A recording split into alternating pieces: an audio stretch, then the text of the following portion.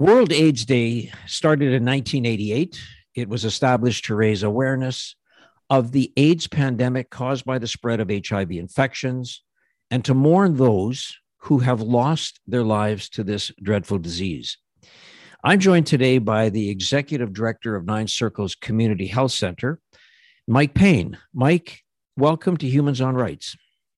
Thank you, Stuart. It's great to be here. So, Mike, we're going to get into sort of your involvement and how you have seen things change over your time at Nine Circles, how Nine Circles became the community center that it is. But how did Mike Payne get involved in this area of this community service? Where did you start your journey, Mike? Right. Well, yeah, honestly, a bit accidentally or luckily, I guess, maybe now I would say. I first got involved prior to Nine Circles Community Health Center with an organization called AIDS Shelter Coalition of Manitoba. That was in 2002. So I was a much younger guy then. And really, my journey brought me, I was a teen parent. And so for a long time working 2 or 3 jobs and co-raising my daughter and kind of struggling my way through, but really interested in sexual health for reasons because of how it had impacted my life and thinking about how I can contribute.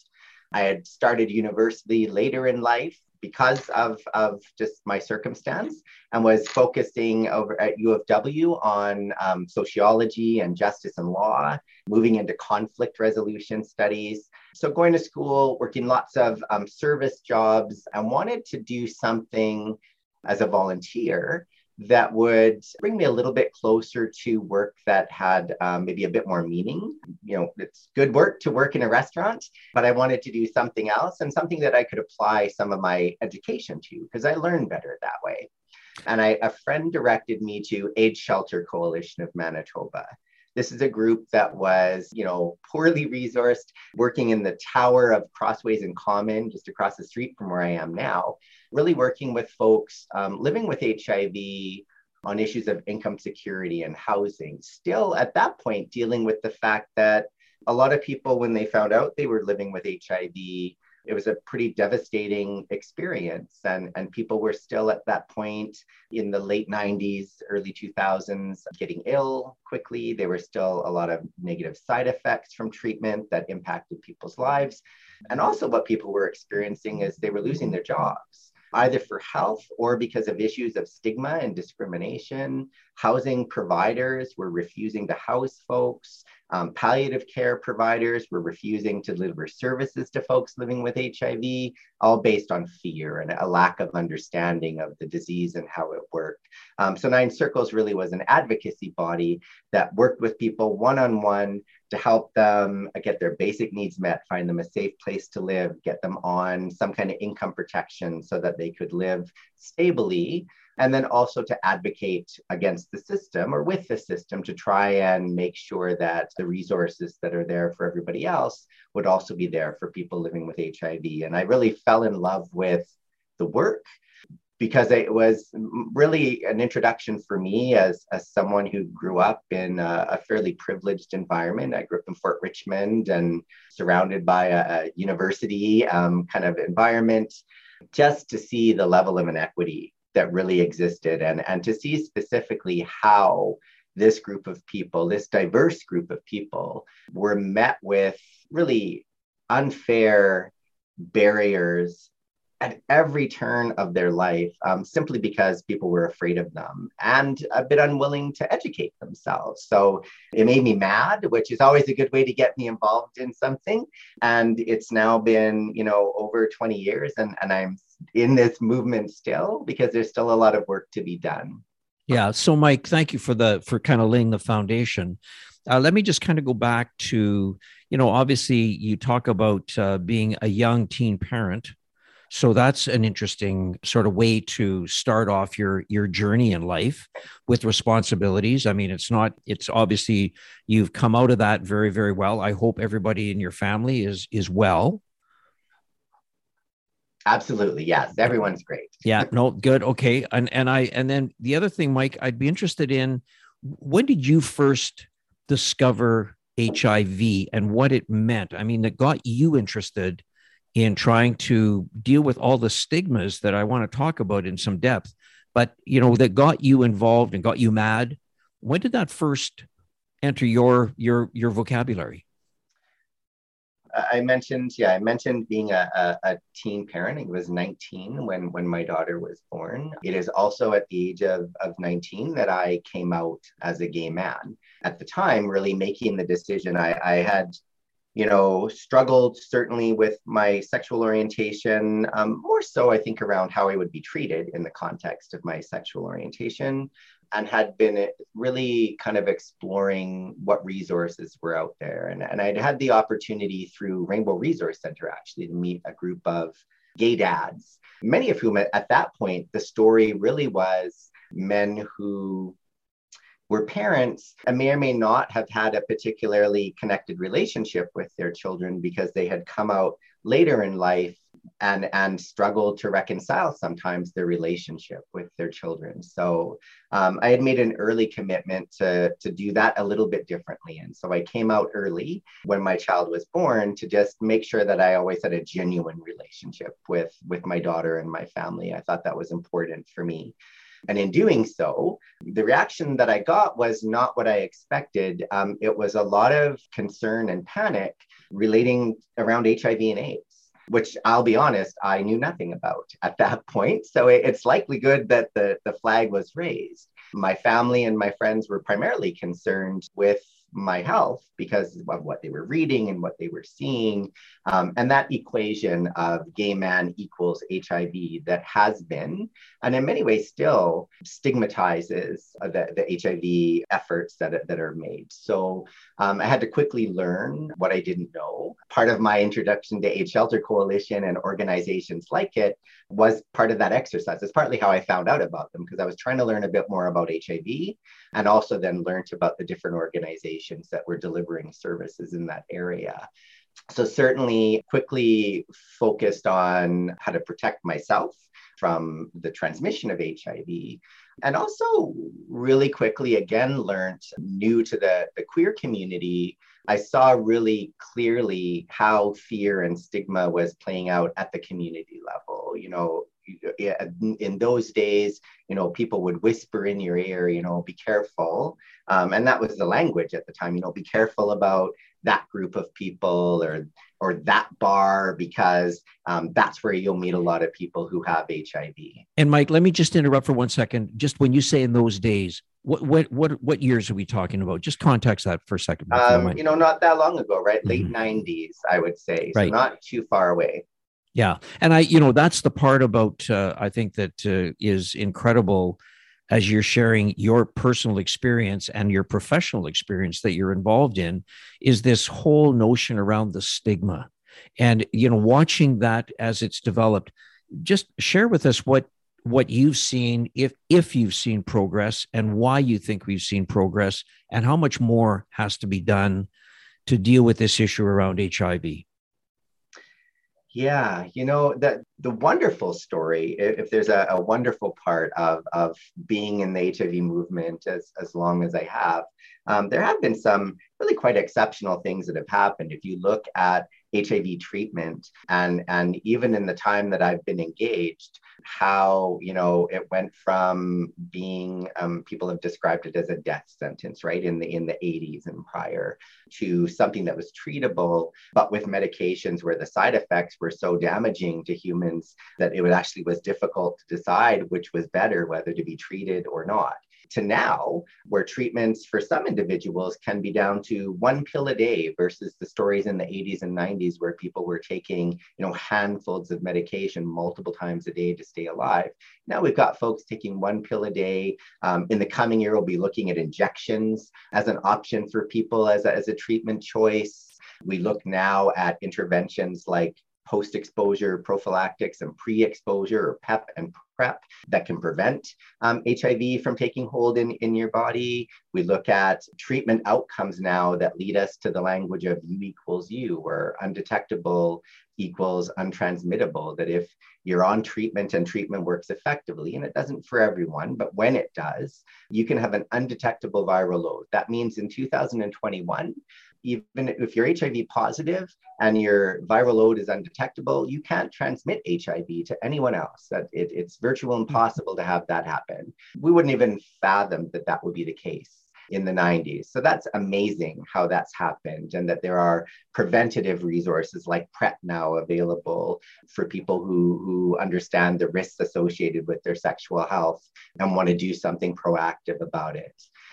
So that's exciting. We've also seen changes, significant changes in some parts of the system where, palliative care is a good example, where palliative can respond differently to folks living with HIV than they would have in the past.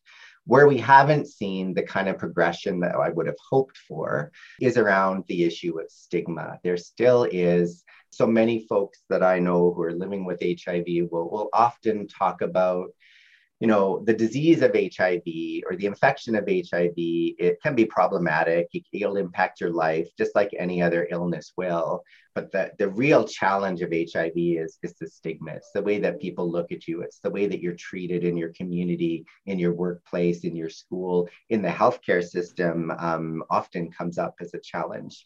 That's something that we're still really is our target now. We need to figure out how to re-educate ourselves in the system, to think about the way in which we're treating people living with HIV and why we're doing that. And it's more complex in that way than it used to be, because we're also really learning more about ourselves as a society and recognizing that it's HIV stigma and it's racism and it's homophobia and it's transphobia. So it's harder to unpack. It's harder to name the intervention that's going to make a difference, but it's essential because it is the primary issue that prevents people from living well with HIV in this province. And Mike, on the issue, I think one of the myths always was transmission of HIV. There was this, all of those horrific myths. I didn't want to talk about it because I don't want to bring them back.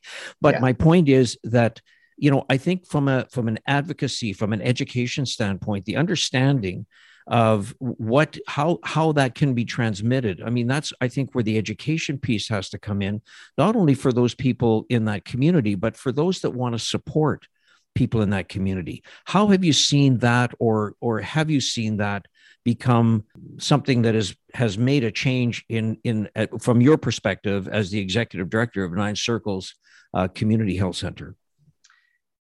Yeah, well, again, it's one of those areas where I wish the change was more pronounced than it is. I think, when you're thinking about this, my guess is you're reflecting on things like you can't get HIV from a toilet seat, and you can't get HIV from sharing cutlery, and you can't get HIV from sitting in the same chair as somebody else.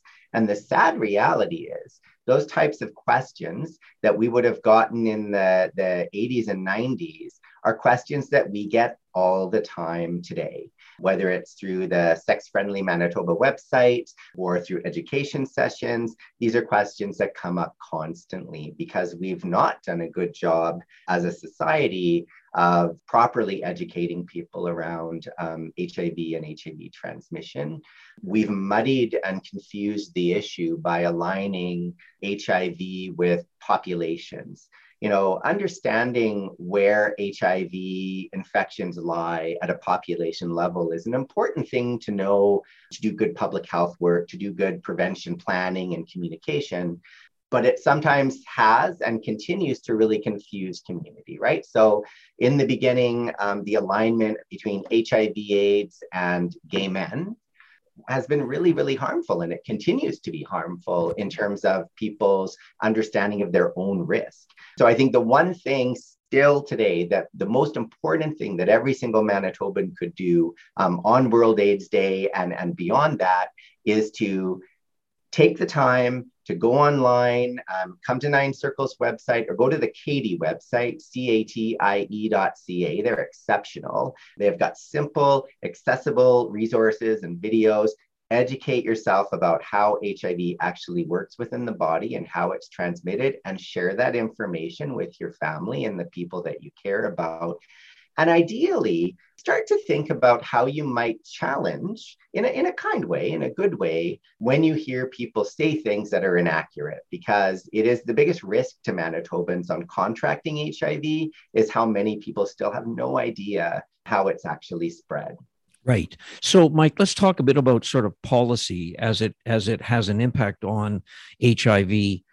Is there an area that you feel that whether it's governments or institutions or advocates or educators, I mean, anybody that's involved in this, that could do a better job around the policy? Or how do you feel policy and education have advanced the discussion around stigma or just generally around HIV? Yeah, well, if we think specifically about education and health education, I think, I normally defer this conversation to my colleagues at Sexuality Education Resource Center because they're very much the experts, but I'll wade in to what I know. And what I do know for sure is, as has been the case for the last 30 years, there is really a struggle to make sure that education that's been received in the school system is accurate and and of the quality that we want it. Every school, every instructor, they still have a different way of delivering this information. There's lots of opportunities for people to opt in and out of the information that they receive.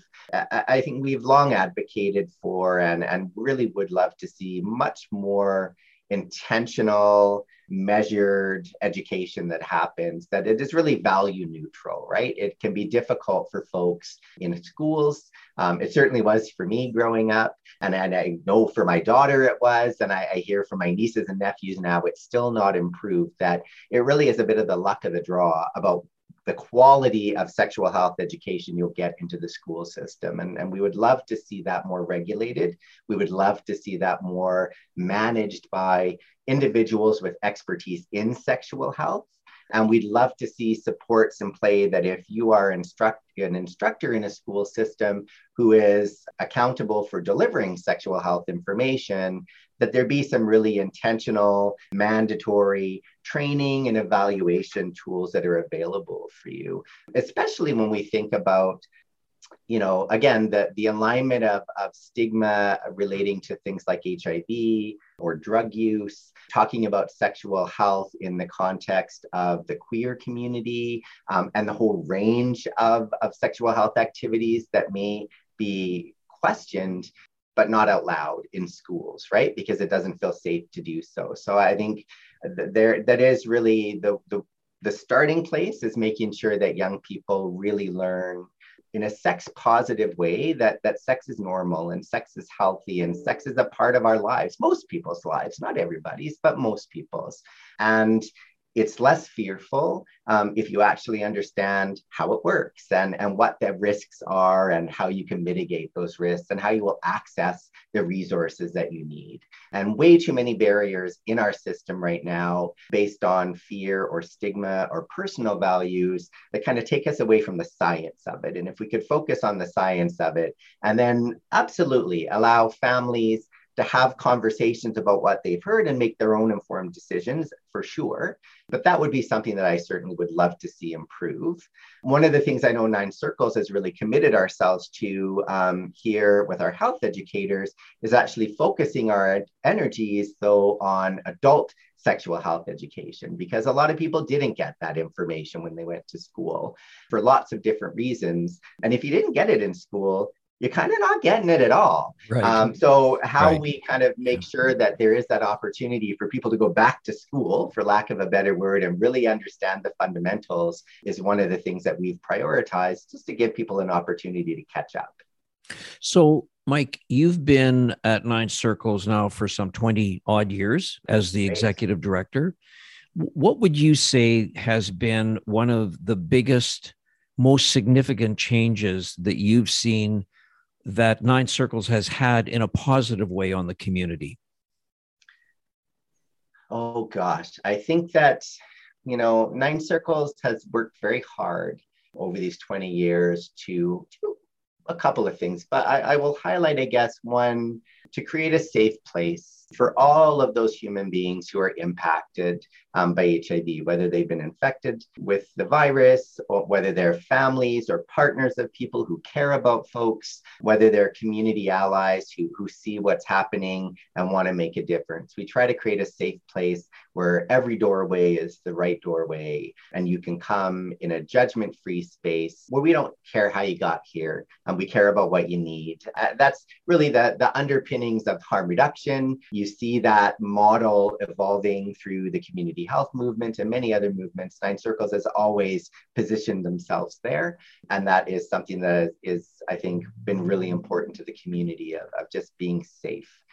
The other thing we've tried really hard to do is make sure we've been able to well align what we see in the HIV movement to the issues of health equity and human rights. The reality is, the commonality that you see in the HIV movement is a human rights issue. It's a health equity issue. When you saw the early impact of HIV on gay men, when you see the impact on HIV on Indigenous people, on people of color, on people who use drugs, the reality is the common link every time is not what population you belong to. It's the reality of those populations that are overrepresented in the stats when it comes to HIV infections are also the communities who are less likely to access services in the community because of issues of homophobia and racism and those types of systemic barriers that get in people's way. They're the communities that are most likely facing issues of poverty in an overrepresented way, negative encounters with services that are intended to be there for all folks, whether that's negative encounters with the justice system or the healthcare system. There's a common bond here. HIV affects everybody, and we see that in the stats every year, but it predominantly impacts those communities who are already struggling to find equity and find footing in the system. And that's always been the case. And we've tried to really highlight that consistently over the last number of years. So when people ask about, well, why are so many gay men represented in these stats in the 90s? Or now, why are so many Indigenous people overrepresented in these stats now? My answer is always homophobia and racism. And we can change that. We can control that. And that's the driving force. And I think that HIV has been that opportunity, if there is an opportunity out of it, that it forces us to really look deeper than the virus and really look at what's happened in that community that's left these folks so vulnerable. Does that make sense? Yeah, it's fascinating, Mike, because you're kind of reading my mind a bit in the sense that I did a bit of research and I see that the theme for World AIDS Day for 2021 is End Inequality and AIDS. And I was going to ask you about that, and you've kind of just answered that. I mean, this notion, this inequality that exists, which is, I think, so unfortunate. Yet, having said that, part of the learning process, as always, as I found, is to open your mind, make an effort to understand it, educate yourself, and then look at how do you take action and get involved through that process. And I would ask, from your perspective, Mike, what is there something that you would say we need to do the following steps to, and I'm going to ask you if do you think that in our lifetime that you can eliminate HIV? And that's an open-ended question to come to, but what steps, if it's not about elimination, to eradicate as best as possible, what steps should we as the community, as citizens, people that live here, what steps should we be taking? Yeah, so I'll start with something I've quickly that I've kind of already said. I think one of the things I often say to people when you learn that someone or somebody you care about, or you hear Bob is HIV positive, and that gets shared with you from anyone other than Bob, quite frankly, one of the first things I guess I would really ask people to reflect on is, why is that information being shared by anyone but Bob? And if one of the first things that comes to mind for you, and this is not shaming, I think this is normal for a lot of people, is a query about, I wonder how that happened. How did they contract HIV, that's where you start. That's where you start to really think as an individual, wait, why does that matter? Right? What am I trying to, why am I trying to place a judgment on this? At the end of the day, people find themselves living with HIV. They find themselves being diagnosed with cancer. They find themselves being diagnosed with hepatitis C. These things happen to folks, and our effort needs to be, how can we support them? I wonder what I can do to be supportive. And as I mentioned earlier, the first thing that every single Manitoban could do is so easy. I'm doing it right now. You just look again at Katie or the CDC website, everything you need to know about what it is, what it isn't, and how it is shared. It's all right there, right? So you can answer all of your questions. And then honestly, you can put those questions aside knowing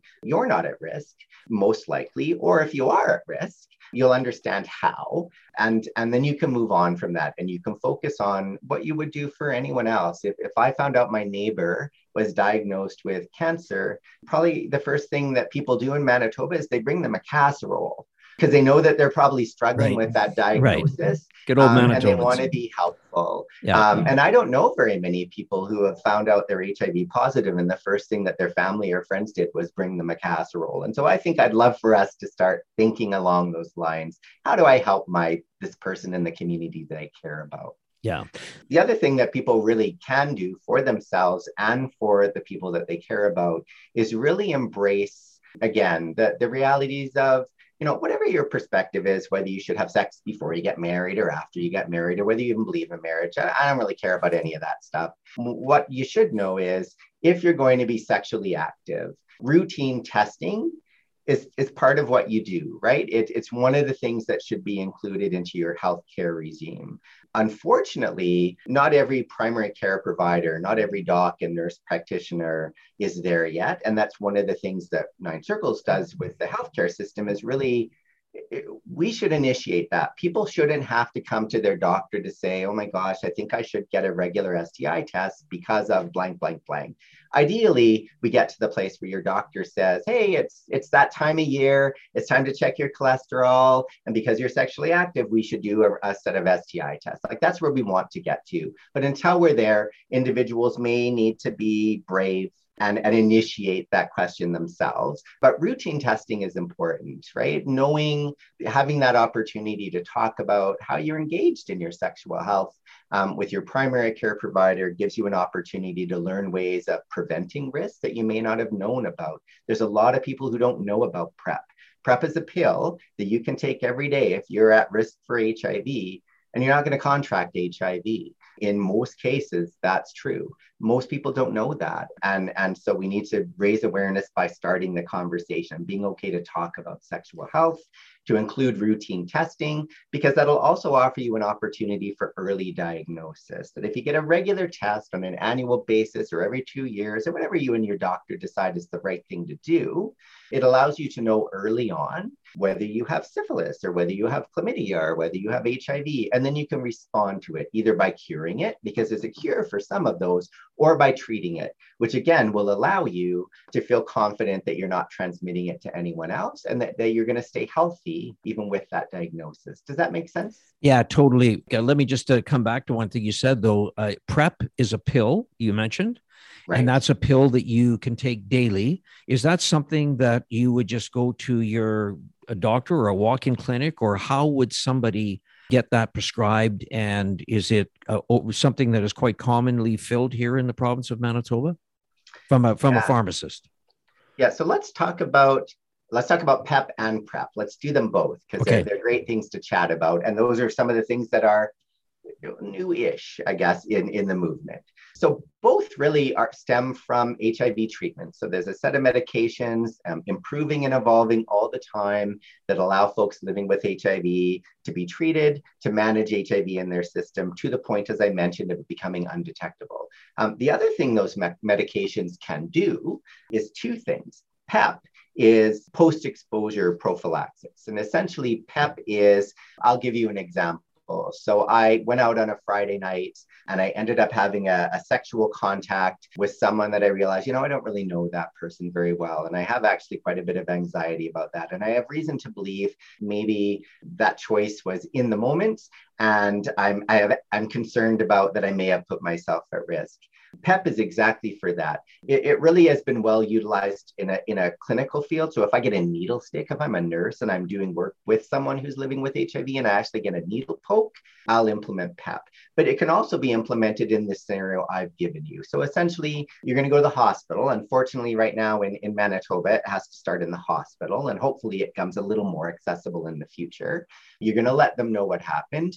You have a short window period. You have only a couple days to do this. So you're going to want to move quickly. You're going to go to the hospital and say, I've had this uncomfortable experience. PEP is something I need. And they can initiate PEP in the hospital, and then you can complete it in the community. And essentially, it's a dose of medication that we normally use to treat HIV that if you take early can actively prevent HIV from taking hold in your body if it is there. So a really important resource for folks in cases where they've had an unintentional or unplanned, exposure, and they want to try to do everything they can to make sure that they prevent that from actually evolving into HIV. So that's been in place for a really long time. Most people don't know about it. It's not as accessible as we'd like it to be, but that's your strategy. You start at the hospital and then you complete it in the community. PrEP, similarly, is an evolution from there. So PrEP is a medication that we would normally use to treat HIV. But so I'm someone who knows, okay, I look at the risk factors. I have multiple sexual partners. Possibly I use injectable drugs sometimes. Whatever my risk factor is, because we're not judging those things. People live their lives the way they live them. I know that I'm putting myself at some modicum of risk for HIV, and I'd like to reduce that risk. That sounds like the safe and responsible thing for me to do. So what I get to do now, and now it's covered in Manitoba as of just the last couple months. Before it was a bit expensive. So that's partly why folks don't know about it. But now it's covered, it's on the formulary. And if you have a treaty right, it's fully covered and has been for a while. But I'm going to go to my primary care provider and I'm going to say, hey, look, I think I should be on PrEP. And your primary care provider should be able to, and it's reasonable to expect them to have a professional conversation with you about what puts you at risk. And based on those risk factors, if PrEP's the right thing for you, they just prescribe it, just like they would prescribe your blood pressure medication or anything like that. There's a little bit of work, you need to get tested to make sure you don't already have HIV, of course. And then there is an expectation that you have some routine testing afterwards. They want to make sure that, ideally, if you're on PrEP, you're also still using condoms and those types of things. They may ask you to get routine STI testing done just to make sure you're not at risk for other STIs. But you should be doing that anyway. We've talked about routine testing. That's just what we do in healthcare now. And they're also going to be just watching for, just as we would with any other medication, making sure, your liver's tolerating it well and things like that. But just like, again, any other medication that you would take, this is what PrEP does. And PrEP is 99% effective in preventing HIV infections for folks who take it properly or as recommended by their doctor. And there's lots of research emerging now that tell us it's at least 70% effective and possibly more in preventing HIV transmission for people who use drugs. So 99% when it's about sexual activity, and somewhere between 70 and higher, we're still learning for people who use drugs. So PrEP is a game changer in terms of the opportunity to prevent the spread of HIV. And it's one of the ways that we could eliminate it in the long term. The challenge, of course, is making sure that people who are at high risk or medium risk for HIV infection know about PrEP, have a healthcare provider that they feel safe to talk to about PrEP, and are supported then to kind of be able to take PrEP on a regular basis. And again, getting it on the formulary this year was a huge step forward. So cost shouldn't be what gets in the way. Now we need to make sure that we all can have that conversation about why it's important to us in a non-judgmental space. And that takes a little bit of courage from those of us who need to kind of go and talk to our doctor about that. And also an expectation of our primary care providers in Manitoba to educate themselves and be prepared to have a judgment-free conversation so that they can offer this resource to people when they need it. Perfect. Thank you so much for that, Mike. Let me just pivot a little bit around the issue of where we are today with this pandemic known as COVID-19. If you have HIV, what should you know about COVID-19? How can you ensure that you are protected from the potential of getting COVID-19? Right. The reality of HIV, I mean, the most significant thing that HIV will do in your body is it's going to impact your immune system, right? Left untreated and unsupported, it can kind of badly damage your immune system. And even with treatment, there's a vulnerability there. Your immune system isn't quite as effective. Just like if you were diabetic, for example, that may be a reality for you too. So for folks living with HIV, that vaccine is very important, and really paying attention to the public health recommendations around masking and social distancing are really important. Really for COVID, what you need to know is, however old you are, pay attention to what they're saying about the vulnerability of seniors and the vulnerability of other individuals with compromised immune systems. You're more at risk of COVID, and you're also more at risk that the implications of COVID could be more severe, right? So you may get sicker than someone who's not living with HIV. And so that's really the most important thing to be aware of is those public health recommendations are all the more important for you to really listen to and follow if you want to keep yourself safe. The other thing we pay attention to more broadly around COVID, and maybe you'll ask me this later, I may be kind of trumping that, is we really want to pay attention to how our health system and our communities have responded to COVID, how quickly they've acted, and how much they've worked to make sure that we're focusing on the science and not identifying the people. Right? Very early on, we heard a lot of our health leaders talk very clearly about how important it is to not stigmatize people who have COVID. Let's not create a situation where you don't want to get tested or you don't want to know you have COVID because you don't want to be shamed or shunned. And I think there's something to look at in terms of how well we did that, to compare it to what we haven't done and still aren't doing in the context of HIV, because that's where the issue is very similar. Make sense? Yeah. Yeah. Yeah. And I guess, one of the things I just wanted to hear from you, because you deal with this every day. I mean, there's so many things that we deal with now in society just around COVID. People that have a feeling that they don't want to get the vax. And there's a whole a whole conversation that's happening around that whole issue. But the bottom line is really what you're saying is that if you're living with HIV, you're autoimmune, so you're more suspect to the possibility of getting COVID. So there's nothing that would be said, Mike, that you're aware of, that people to sort of say you should not get the COVID-19 vax. You should actually go and make sure that you do get it.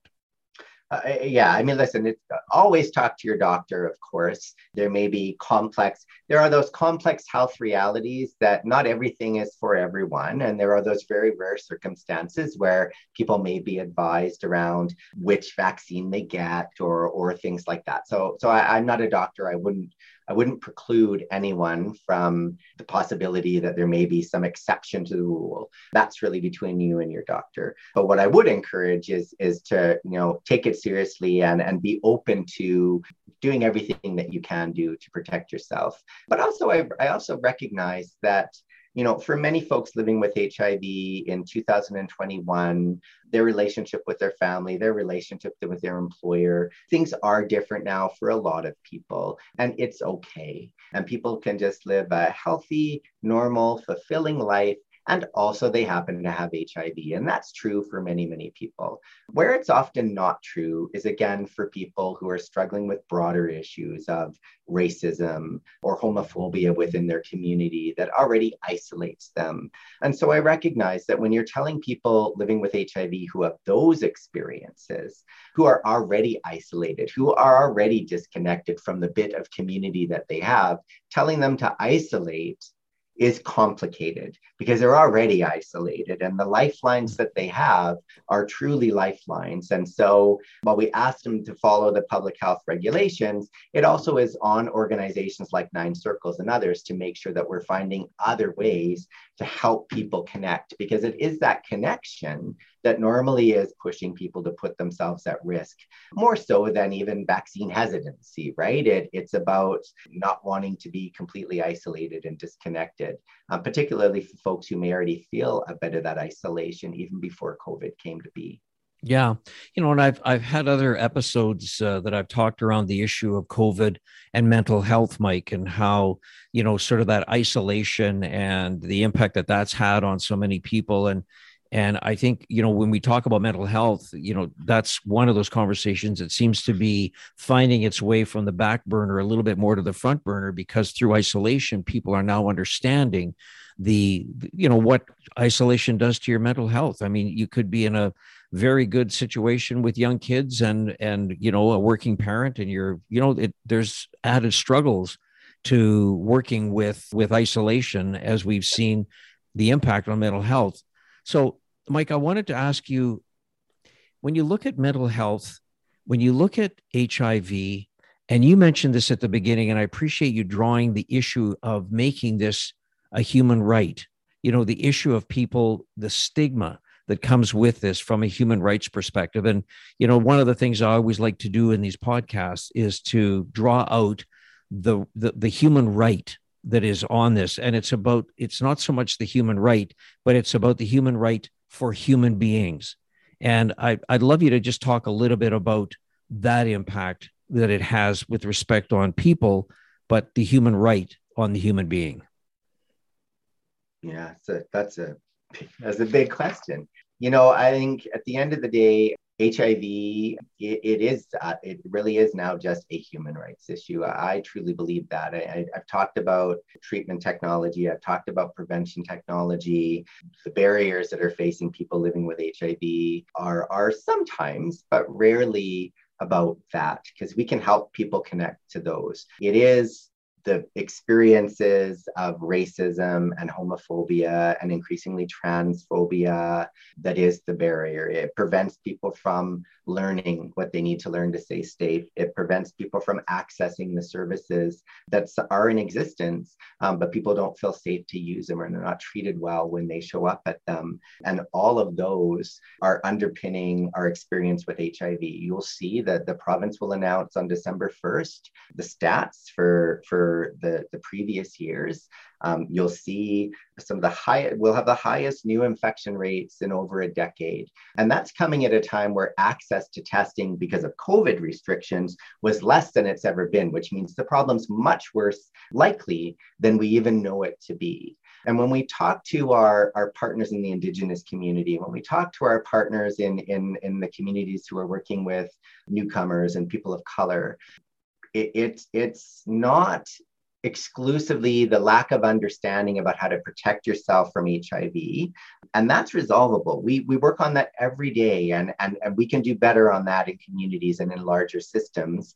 But it is about the lack of trust that people have in the information that we're sharing because of the way that people are treated and what they experience every day. Listening to healthcare providers tell you the things you should do when you've had horrible experiences of racism in those healthcare systems, of course, you're not going to trust them, right? So we can't do one without the other. We can't have people relying on the information and just accepting the information that we share them because it's based in science and they should trust us because we're the experts.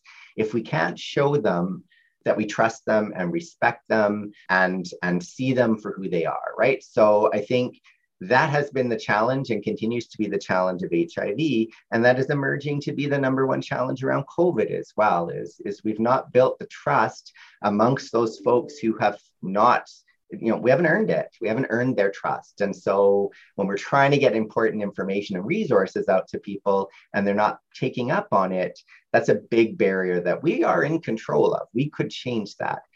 Getting funding to make sure prevention technologies and vaccines and things like that are in play. That's an advocacy effort. That's a money effort. We need to keep fighting for that and look at whether that's being equitably applied or not.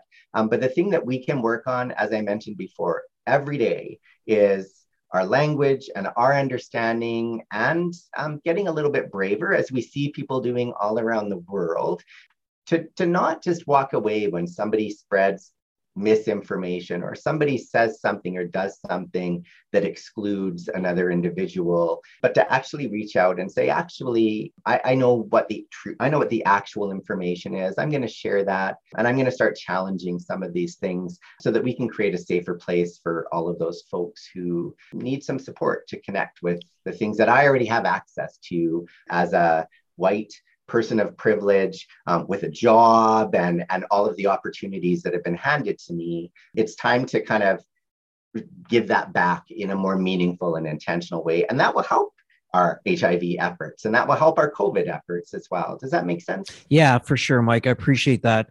Hey, and listen, I think we're just about running out of time here, but I just two things. One is, please remind me, because I want to make sure that I put this onto the notes of the podcast. The one website that you referenced it twice, and I want you to tell me one more time, so those people that are listening, if they just want to find out to educate themselves, name that website again, please. Right. So just for good, solid education about HIV and other sexually transmitted infections, I'd go to catie.ca. That's CATIE.ca. It's a national hub of brilliant information. That's where I go all the time.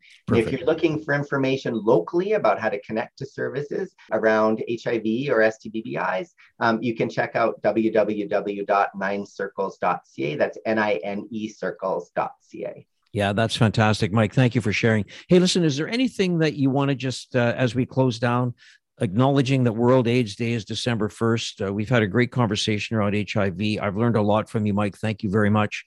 Is there one thing that you want to suggest or want to just sort of leave for those people that are listening to this podcast around the issue around HIV? Is there one thing you'd like to say before we say goodbye? You know, beyond what I've said already about hoping that people take that opportunity to educate themselves, the only other thing I think I'd like folks to really think about is having been in this movement for as long as I have, I've met some of the most wonderful, amazing, resilient people that I would ever have the fortune to meet. And what I'd ask is not only educate yourself around HIV, but just take a couple minutes, if possible, to listen to some stories of people living with HIV. You'll see those on the national news. You can also go to a website called The Positive Effect, where there's a gathering in Canada of stories of people living with HIV, to really just reflect on, if and when someone I care about or someone I know shares with me that they're living with HIV, how will I be able to respond to them in a kind and supportive way? That just give that reflection and be thinking about, am I ready to do that? And how would I do that? Because it is that moment of kindness that really can make the biggest difference for folks when they find out they're HIV positive, at least until such time as they can receive the information to let them know that it's okay. And at the end of the day, as long as we certainly want to do everything we can to prevent HIV infections, it's also important to know that it's okay to be living with HIV and that people can live well with HIV, and that we need to create space for that in our society, because that's the learning that's probably most important now. Yeah. And I think it's such a great way to kind of end our conversation, Mike. It's, using, as you did a number of times through this podcast episode, the word kindness. Be kind to people, be understanding, just sort of that generosity. And I just think it's that is a life lesson that I think we could all do a better job of. So I just want to say the executive director I've been speaking to today, Mike Payne from Ninth Circles Community Health Center. Mike, thank you for your time today. And perhaps way, way more importantly, thank you for all the advocacy and the education that you and your team at Ninth Circles Community Health Center is doing here locally and throughout the province. Thank you very much. Thank you. What happens when we play outside? We become healthier, both mentally and physically. We become more creative and more focused. We connect with nature, each other, and ourselves. Let's Take This Outside, a new podcast hosted by me, Marianne Iveson, an aspiring outdoor athlete and nature lover. I speak to athletes, outdoor professionals, and scientists about their connection to nature, how it affects their performance and everyday life. Let's Take This Outside, available on Apple Podcasts, Spotify, and Google Podcasts, and at ivesonvoice.com/podcast.